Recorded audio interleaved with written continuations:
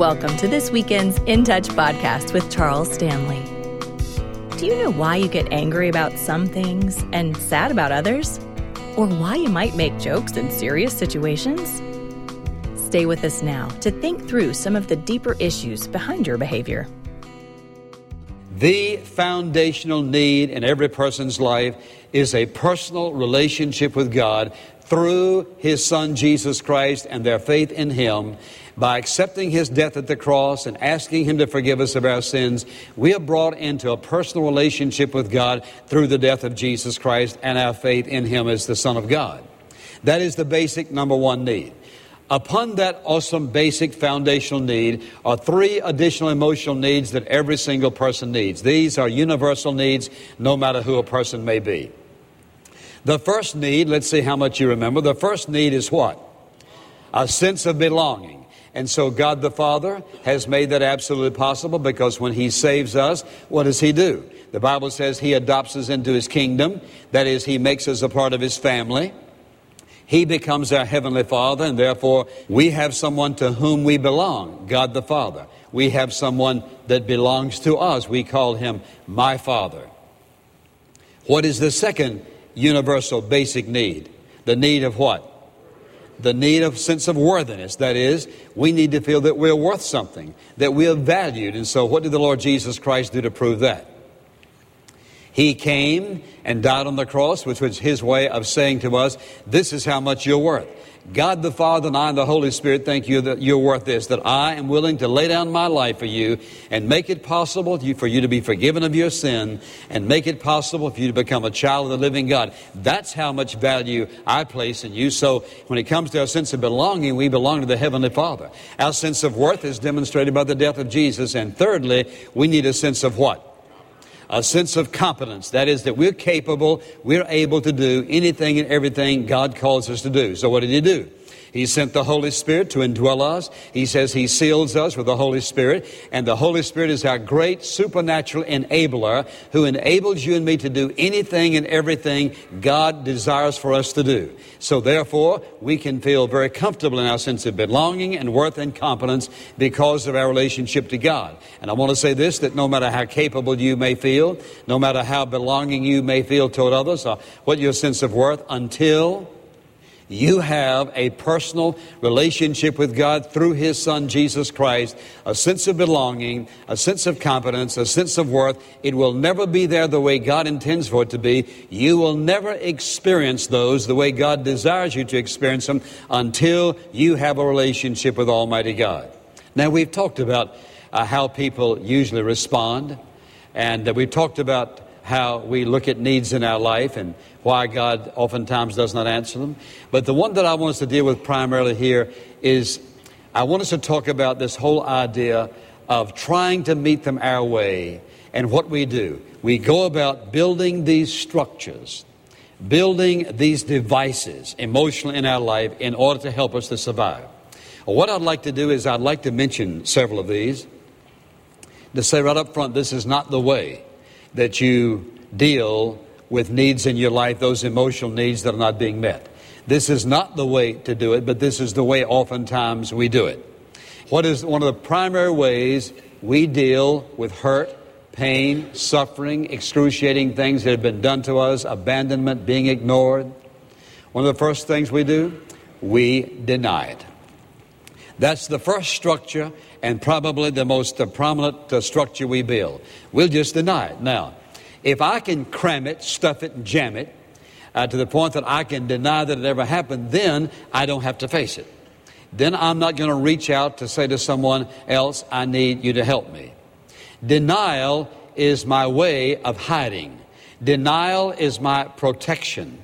Denial is a structure I build in my emotional being that says somewhere along the way, if I put this aside long enough, that I'm going to be able to just outgrow this and get over this. Now, I say all of that to say this. We can deny things, we don't even realize that we've denied them. And I'm saying we build structures in our life that we're not even aware of. Second structure we build is avoidance. I'm talking about just avoidance, avoidance. We avoid things. Now, for example, Let's say that you were deeply in love with someone, and I mean you just love them with all your heart. And they just walked away and said, you know what, I don't love you and I don't want to marry you or whatever it might be. And so, I mean, you were deeply, deeply hurt, deeply scarred in your emotions. You had just given yourself that person as much as you could before marriage, and you were living a godly life, and they just walked away. Well, what would be the natural normal structure? Well, what would the little child, what structure would the little child build when the parents walk away? The little child build this structure. I have to be real careful who I love from now on, because if I love somebody else and if I trust someone else what they're going to do to me, they're going to do the same thing my mom and my daddy did to me, and they're going to leave me and they're going to hurt me, and I'm not going to suffer that again. So I'm building myself a wall big enough, thick enough, high enough. They are not going to get in. Now, does a child think through that? No. But here's what a child does. In experience after experience, relationship after relationship, what do? They just put it up. Well, one of the ways we build structures is by projection. Now, again, a little child doesn't think about this, and we as adults don't even realize what we're doing. Projection says, you know what? That's your fault. That's your problem. And so instead of assuming responsibility for our failures, instead of assuming responsibility for the fact that sometimes we don't do as well as we could, what we want to do, we want to blame somebody else. We get in the blame game. And so we want to blame. We want to project on other people the reason for our feelings. And we want to say, well, you know, if you had not done this to me, then this is the way I would feel. And so we have a very unforgiving spirit. You know what? You cannot have a real, genuine, personal, intimate, loving, fulfilling, contenting relationship with anybody who is living with an unforgiving spirit. I don't care who they are. You absolutely cannot. You may have moments of intimacy, you may have moments of joy and moments of happiness, but in the long run, a person who has an unforgiving spirit, a person who is always blaming someone else, a person who's been hurt back there in some way and who's felt the pain and the intensity of that pain so much that they not only blame that person, but what they do is they spray blame on anybody and everybody who looks like they may even possibly be a threat or may even want to begin to think in terms of having an intimate relationship with them. So they project it on someone else. This is why oftentimes people that you meet that you would like to build a relationship with, you can't. Why? One of their structures is projection. And because I want to be sure that I am right. You see, if I can blame you for everything, that keeps me safe from being right. In other words, I can be right. I'm right and you're wrong. I've got to keep my structure up there. I've got to blame you. I've got to accuse you. I've got to, you know what's their fault, his fault, her fault, but never my fault. And so a person who lives with that has got to be very, very difficult to live with. But that is exactly the kind of structure some people build. Then, of course, one of the primary structures people build is lying. Yes, I mean just pure downright telling a lie. Now, what they will say is oftentimes, well, it's a little white lie. And after all, if you were in my position, you would do the same thing. Don't we hear that everywhere you turn? Well, you'd do the same thing if you're in my position. No, not necessarily. You see, lying is a form of protection. Goes on in business, goes on in church, goes on in families, goes on among kids. But you see, now a child doesn't decide, this is the way I'm going to survive in this family. I'm going to lie. No, they just do it. And see, what I want you to understand again, the structures get built oftentimes unconsciously, but because they're never dealt with, those structures remain, and we shut people out for fear of failure, fear of disappointing them, fear of what they may think. What we do, we can control our world if we can lie enough and get by with it. Then, of course, one of those structures that we build is acquiescence. Now, what do I mean by that? I mean simply this. When a person acquiesces, what they do is they give in. And the truth is, they get by giving in. And so let's say, for example, that here's a person who gets in an argument or they have particular needs in their life, and here's what they've discovered. The best way to protect themselves is just give in. Just say, well, you know, you're absolutely correct. Now, let's say that here's a wife and her personality is such. Well, here's a dispute between her husband and herself. And so she says, let's get this out here and open and talk about it. He says, oh, no, honey, look, just anything you want to do is fine. I mean, it's all right, no problem. I mean, go buy yourself a new dress. I mean, the deal is he does not want to have conflict with his wife. Now, if I should ask the men in here, how many of you love conflict with your wife? Raise your hand. No sensible man in here is going to raise his hand. And yet oftentimes, conflict is healthy.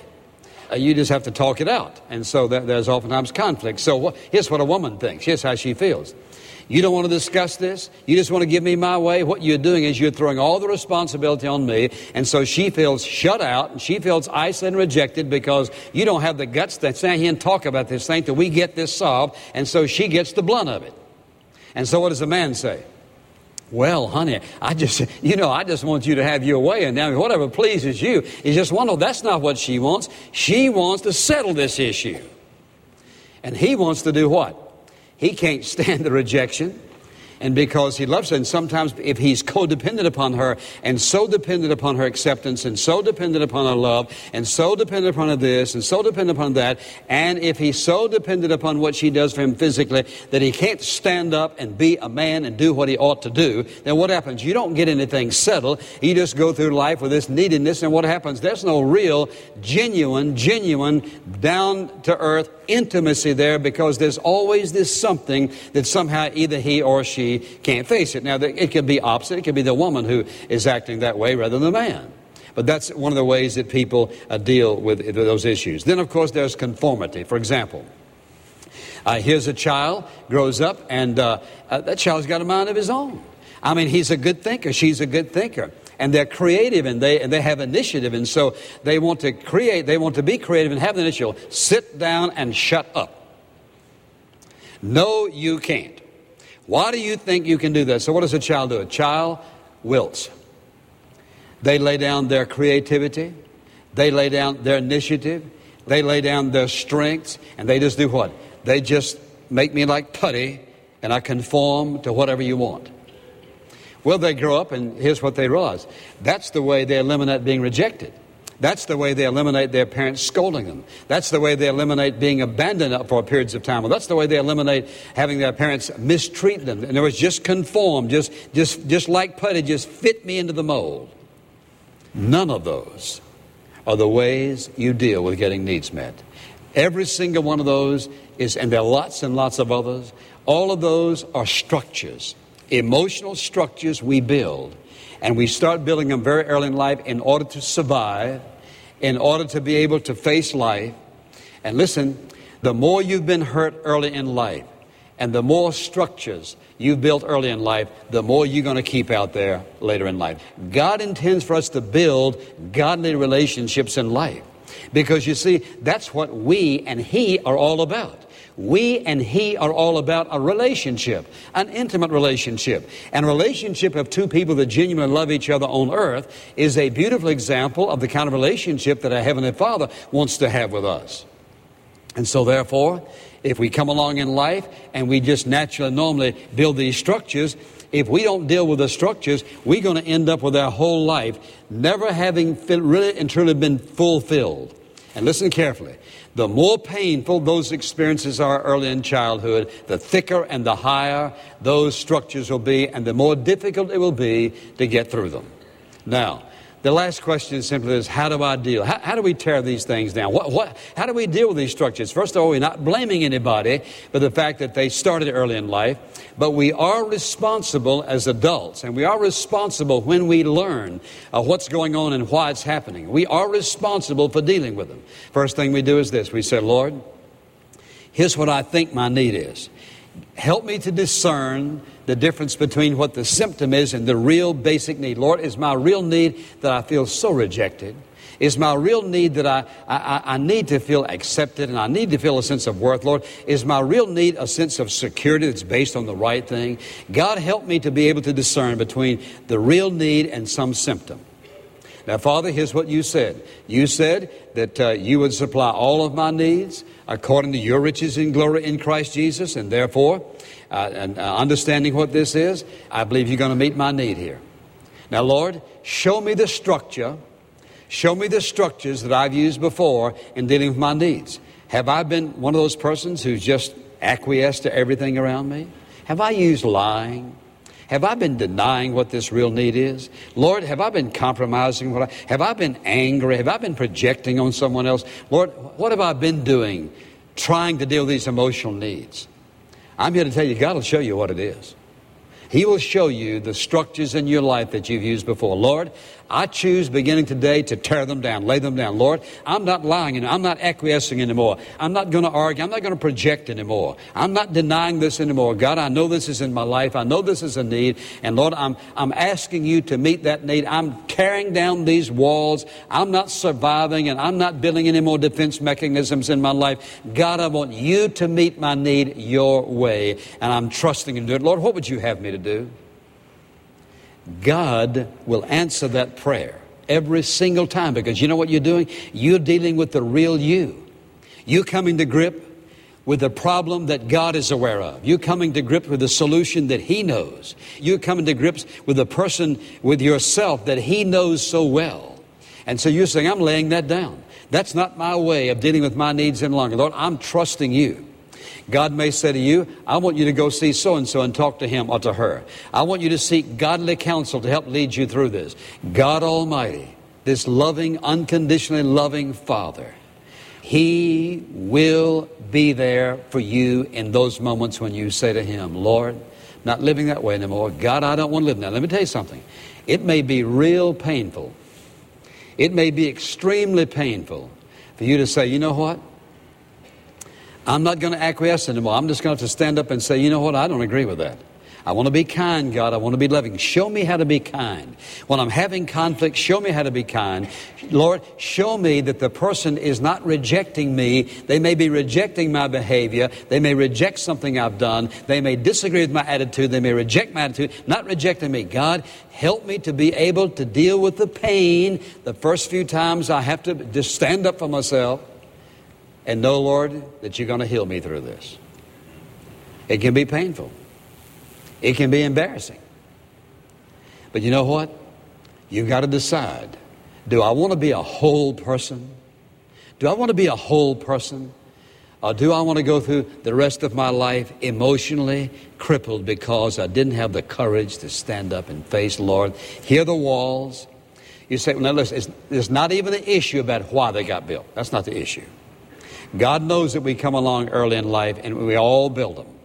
That's not the issue. The issue is, here's what it is, and God, I want to lay it down, I want to tear it down, take it away, God, and give me the courage to hurt, to feel the pain, whatever's necessary, but God, above everything, it's heal me of my hurts so I can be the godly man and the godly woman, the godly young person, Lord, you want me to be. And my friend, Almighty loving God will answer that prayer. We'll meet your needs. Thank you for listening to part 2 of Why Our Needs Remain Unmet. If you'd like to know more about Charles Stanley or In Touch Ministries, stop by intouch.org. This podcast is a presentation of In Touch Ministries, Atlanta, Georgia.